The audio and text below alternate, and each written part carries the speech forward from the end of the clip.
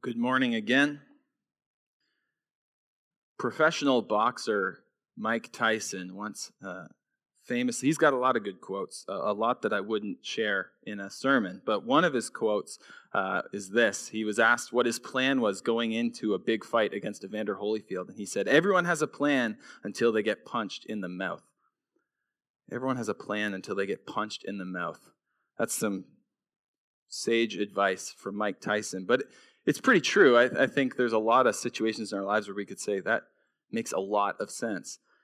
As Christians and as a church, I think we do that a lot too. We're pretty good at having slick plans. We're good at having everything looking perfect until things go haywire, until we figuratively or even literally get punched in the mouth. Even in the Step 1 class that we're going to be doing this afternoon, I'm going to be presenting, or not this afternoon, right after the service, I'm going to be presenting a lot of the plans and structures that we've put in place, to try to be faithful in this work. But these plans can go south pretty quick. And so what happens when we get punched in the mouth? Last week we started the first half of Paul and Barnabas' missionary journey. And we asked the question, who is a missionary? What is a missionary? And we looked at the dictionary definition, which is a person undertaking a mission. And so as Christians, if you're a Christian, you are a missionary. We are on a mission to make the gospel known. We're on a mission to show and share Jesus' love. We are on a mission to make disciples. And so what happens when we get pushback? What happens when we're mocked? What happens when we're punched in the mouth? Does everything fall apart? It can. It certainly can, especially if we're doing it on our own strength or really relying on persevering based on our own fortitude. But this morning, we're going to be looking at the rest of this first missionary journey in Acts, where Paul and Barnabas demonstrate how to persevere not on their own strength, but in the grace of God. And so that's our big idea this morning, our big idea. Being a missionary means persevering in the grace of God. All right? Parents, you can get your kids to repeat it. Everyone, after me. Being a missionary means persevering in the grace of God. Hopefully there was better participation in your homes than there was here. Being a missionary means persevering in the grace of God. Last week, I ended the sermon with a quote from Tony Merida, pastor and author Tony Merida. He said this, "Grab your Bible, your passport, and your first aid kit, and make the light of the gospel known in this dark world." We'll see Paul and Barnabas on this same mission today, taking the light of the gospel into a dark world, and they're going to particularly need that first aid kit. Just as a reminder, Acts chapter 13, we ended last week, and we ended with the gospel spreading through the whole region. And following that, Paul and Barnabas were driven out of town. They were forced out.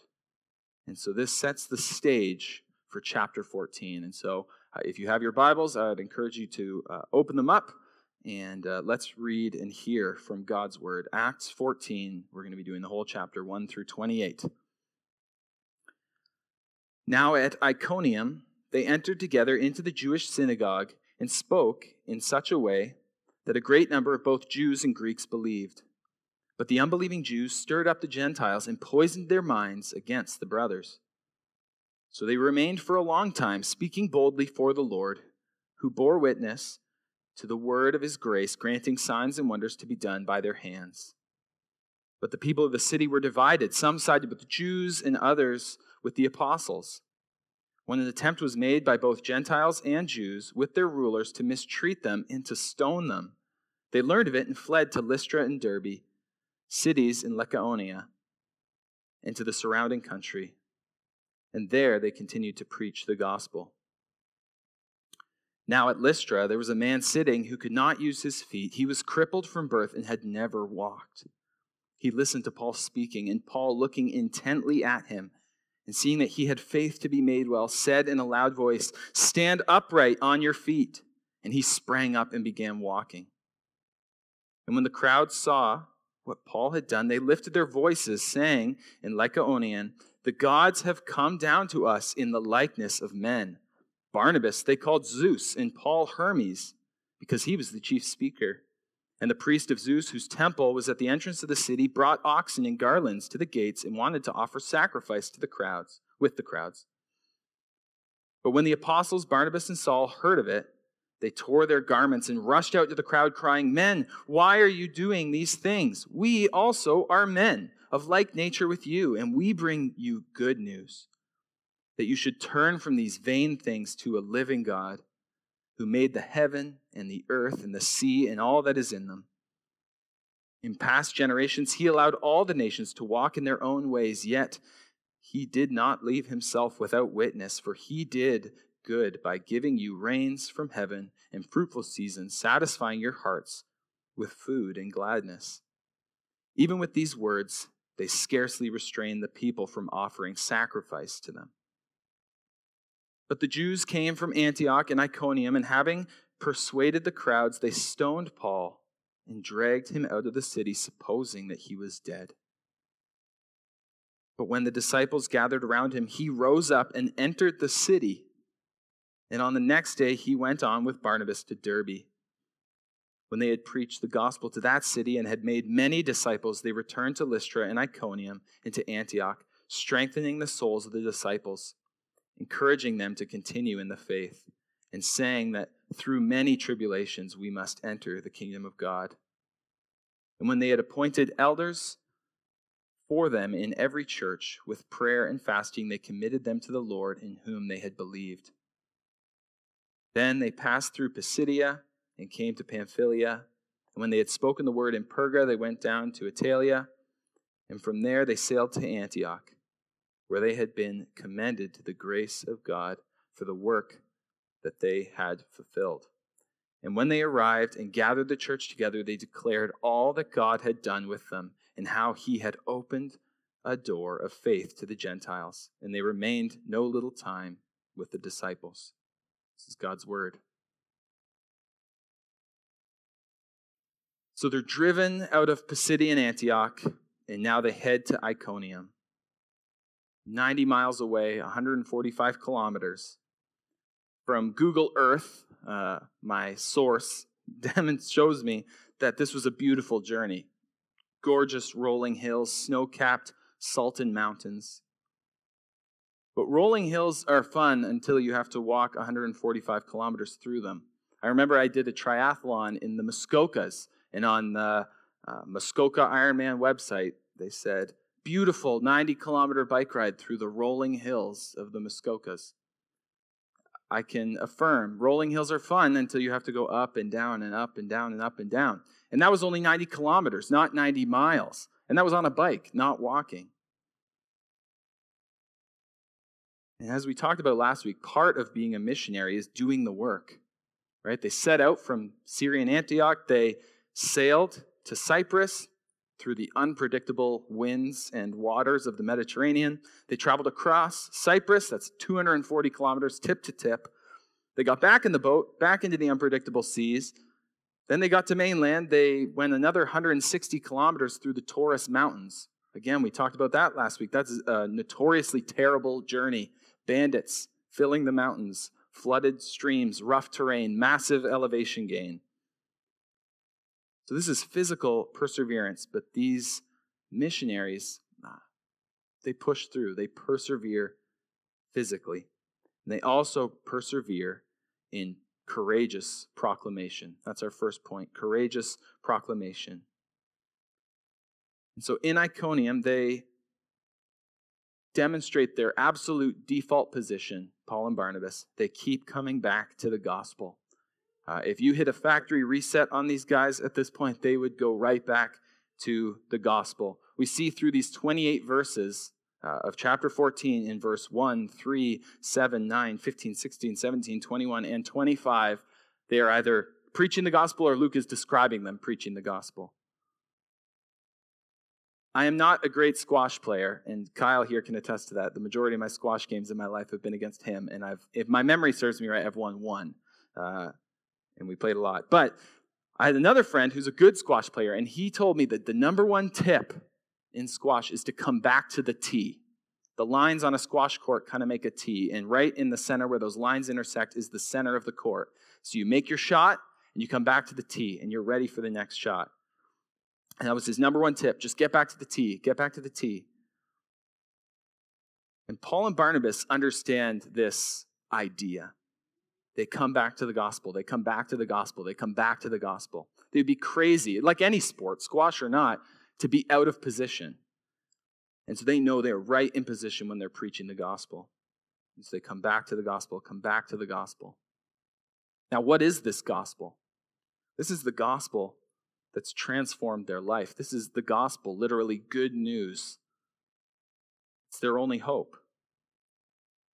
This is the good news that God, the creator and sustainer of the universe, created everything, including humanity, but humanity rebelled. Humanity sinned. They went their own way. All of humanity, from Adam and Eve, all the way through Paul and Barnabas, to me and to you, we've rebelled against God. We've gone our own way. The Bible says all have sinned and fall short of the glory of God. And so we've fallen short. We've created this chasm that we can't cross. But God, in his mercy, made a way for us to be made right with him. He sent his Son, Jesus Christ, to come as a man, to live a sinless life, a life that we could never live, and to die paying the penalty that we deserved. He didn't stay dead, though. He demonstrated God's wrath being satisfied in his rising from the dead. And this is good news because all we have to do is put our hope and trust in him. We have to turn from our sinful ways, repent, and believe in Jesus Christ. That's the gospel. That's our hope. And so if you're not a Christian and you're hearing this, I pray that you would consider this good news, that you would consider this gospel. Today could be that day of redemption for you. And for the Christians listening, we can't graduate from the gospel. The gospel isn't, as Tim Keller says, the ABCs of Christianity. The gospel is the A through Z or Z of Christianity. And so this is what Paul and Barnabas do. They keep coming back to the gospel. They follow this same pattern they followed in every city they can. They get to town and they say, we're going to preach the gospel. Where should we go? Well, let's go to the Jewish synagogue. Because at the Jewish synagogue, they know the Old Testament. They understand where we're coming from. And what Paul and Barnabas need to do is connect the dots that Jesus is that Savior, is the Messiah, is the one that's coming to fulfill the promises of the Old Testament. And just like this pattern of going to a synagogue, so we see the pattern of a mixed reaction, a mixed response. But amazingly, we get a report from Luke, as usual, that many believed in verse 1. But we see that some didn't believe. Others saw it. It's not that they just didn't believe. They saw it as such an attack against what they were doing that they did this work of anti-evangelism. Right? They poisoned the minds of the people. And these attacks still happen. Minds are poisoned right, left, and center on the truths of the gospel. And so part of our work in evangelism is confronting this poison and bringing the only antidote, which is the gospel, which is the true good news. And this is what we see Paul and Barnabas do. Verse 3, so they remained for a long time, speaking boldly for the Lord, who bore witness to the word of his grace, granting signs and wonders to be done by their hands. They continue in this courageous proclamation. And we see just a few verses later, in verse 5, people are still divided. So those that are against them attempt to shut these guys up by attempting to kill them. And so Paul and Barnabas flee to Lystra and Derbe. Now, even when they're forced to flee, we see in verse 7, and there they continue to preach the gospel. Default position, keep coming back to the gospel. In this, we see a level of perseverance, certainly. There's people trying to kill them, and they keep going. We also see a level of practicality. They could have just hunkered down, said, let's hang tight for a couple months, let the dust settle. But no, they keep going. They say, hey, what we got to do right now is honestly stay alive. That's how we're going to keep preaching the gospel. And so sometimes there's a level of practicality by just staying alive to preach the gospel. And again, we see more walking, another 20 and 60 miles for Lystra and Derbe. These guys were brave, but they weren't dumb. They knew that staying alive was important, but it wasn't for their own comfort. We get no hint of that. But it was for more courageous proclamation. And so in Lystra, we see a very different place than Pisidian Antioch, a very different place from Iconium. They get there, and there appears to be no synagogue. There's no, or little Jews. The Jews had little influence in Lystra. And so the scene has changed, but the mission absolutely has not changed. Paul is again speaking to the crowds. We hear a story of a crippled man healed. This is a story that's very similar to Acts chapter 3, when the lame beggar is healed. And like all miracles, this is a powerful work from God that, again, mirrors the doing and teaching ministry of Jesus. Now, both miracles, the one in Acts 3 and the one in Acts 14 today, result in a level of chaos, a level of excitement. Acts 3, it says they were utterly astounded. And it says people ran to see what was going on, and Peter preached the gospel. In Acts 14, we see that they are astounded, but they respond with worshiping Paul and Barnabas. And they say in their own language that Paul and Barnabas are Zeus and Hermes. Now, Paul and Barnabas didn't know the language, but they clearly connected the dots when the priest shows up with the oxen and sacrifices. There's a local legend in this area of Lystra that at one point, Zeus and Hermes showed up in the form of a man, and they were shown no hospitality, and the whole region was punished with a deadly flood. And so it would seem that this is why these guys in Lystra, they overcompensate. They say, oh, maybe this is happening again. This is Zeus and Hermes. And when Paul and Barnabas connect the dots that this is happening, they react strongly. It says they tore their clothes. This is a sign of horror, distress, protest, really. And this is the opposite reaction we see in chapter 12 when we saw Herod being worshipped by the people, and he just ate it all up. These guys do the opposite. They say, we're just men.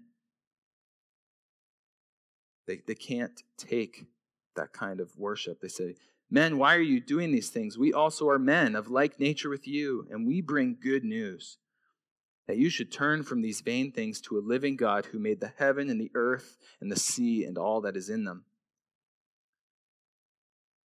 Paul redirects this idol worship and reminds them that they are just men. And so we see a consistent, courageous proclamation. And we also see something really important in Paul's response. And that's our next point, flexible evangelism. Flexible evangelism. Last week we saw Paul preach to the Jews, and we saw that he started in the Old Testament. He tailors the message. He tailors the unchanging message, the unchanging gospel, to the ears of those hearing. He shapes the message in a way that they can understand it. He confronts idol worship for these people in Lystra right away. He says, turn to God. If he preached the same Old Testament sermon that he did with the Jews, he might have lost them. It might have meant very little to them. If he went even just beelined straight to Jesus, maybe they would have just thought Jesus was another one of their many gods. But Paul starts affirming that there is only one living God. And that God has made himself visible through common grace of creation, through the rains that bring food. So just like Psalm 19 that we started our service off with, the heavens declare the glory of God. God's glory is evident in his glorious creation. Now we see in Acts 14 here that the sermon appears to be, well, it is short. It appears to be cut short even. Maybe Luke didn't record every single word that Paul shared. But what I think is more likely is the crowd cut him short. They were getting rowdy. It says, even with these words, they scarcely restrained the people from offering sacrifices to them. But this is still a good reminder that the gospel we preach, the gospel we share cannot change, but the way that we proclaim this good news can and should. We need to share this good news in a way that makes sense. We need to confront the idols in people's lives, and we need to point them to Jesus. Now, most people in the world share a desire for love, a desire for community, for freedom, to get rid of guilt and shame, to have meaning, significance in life, to have satisfaction and joy. We share an attraction to the beauty of creation. But it's important when we share the gospel that we meet people where they're at and then point them to the cross of Christ. John Stott, we're back with a John Stott quote. John Stott says this: "Wherever we begin, we shall end with Jesus Christ, who is himself the good news, and who alone can fulfill all human aspirations." So whether Paul made it to presenting Jesus or not here, we see how easily manipulated these people are. It says some Jews came from Antioch and Iconium to continue poisoning the minds of these people. They couldn't just let Paul and Barnabas be out of sight, out of mind. They did the same relentless journey to track them down. And they were successful, we see. We see that they turned the people on the missionaries. And we see that the missionaries are forced to persevere through horrific attacks. Horrific attacks. So far, they've persevered through courageous proclamation, flexible evangelism, and now horrific attacks. Paul is stoned. Right? They throw stones at him. They beat him with stones in an effort to kill him. Paul is familiar with stoning. He knows it well, both from what we saw early in the chapter, that people have tried to stone him, but he also knows it from the other side. Remember, Paul, then referred to as Saul, approved of the violent execution of Stephen before Paul came to Christ. I wonder what was going through Paul's head. Was he praying the same prayer that Stephen was praying, forgiving his attackers and murderers? But Paul counted the cost. Sometimes we saw he took steps to stay alive, but he didn't value his life more than Christ. He was willing to die if that's what it took to make the gospel known. We see a modern example of a man named Jim Elliot, a more modern example at least, who was attacked and killed, martyred for his faith 65 years ago, just 2 days ago on Friday. He, along with 4 friends, were attempting to share the gospel with a remote tribe in Ecuador. Now, there is a lot to that story, but they died on that beach. They could never know the impact that their deaths would have. But what's amazing, and I encourage you to read about this story, is their own wives and children continued this work to share the gospel with this tribe. Eventually, many of them going and living with this tribe, and many in this tribe eventually becoming Christians. Some of the actual murderers in that tribe who killed these men became father and grandfather figures to these men's children. It's an incredible story of God's grace.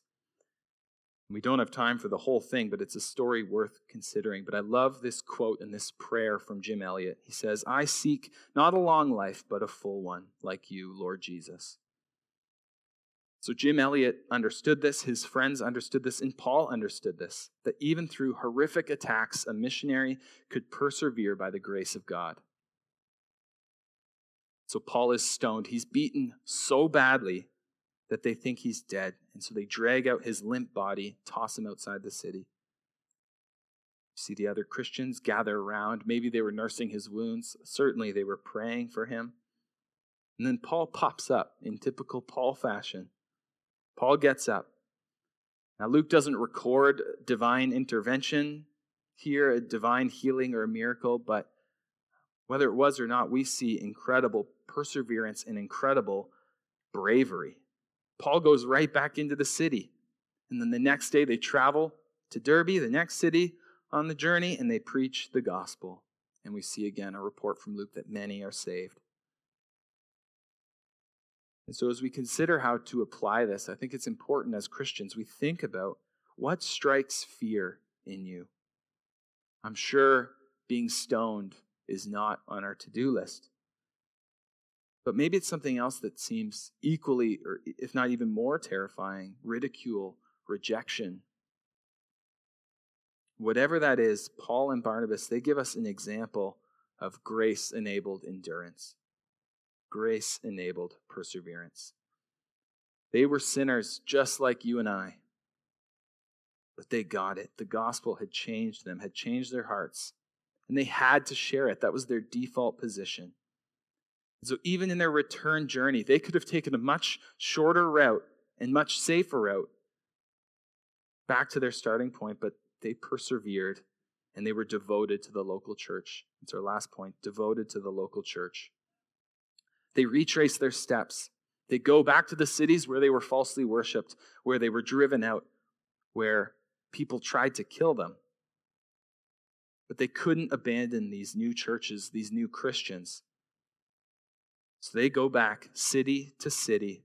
Verse 22 we read, strengthening the souls of the disciples, encouraging them to continue in the faith, and saying that through many tribulations we must enter the kingdom of God. When they had appointed elders for them in every church, with prayer and fasting, they committed them to the Lord in whom they had believed. So they understood this value, this significant idea of discipleship. They encouraged these Christians in these cities. They taught these Christians in these cities. And they raised up leaders in these churches and in these cities. There's so much that we can learn here about discipling. There's so much we can learn here about church planting and church leadership. But let's look for a second just at a few of Paul's priorities. He wasn't spending his time organizing a big building project for them all to have a nice place to meet. We don't get any word of him crafting a clever, pragmatic multiplication strategy. But what he was doing is he was making sure that they were continuing in the faith. He was drilling deep what he had been teaching them. He was also ensuring pastoral oversight. He was the Apostle Paul. He's the man, right? He had a lot of authority. And so maybe he could have built this ministry on his shoulders, but he knew what would be healthy for the church was not to build this ministry on him being the guy.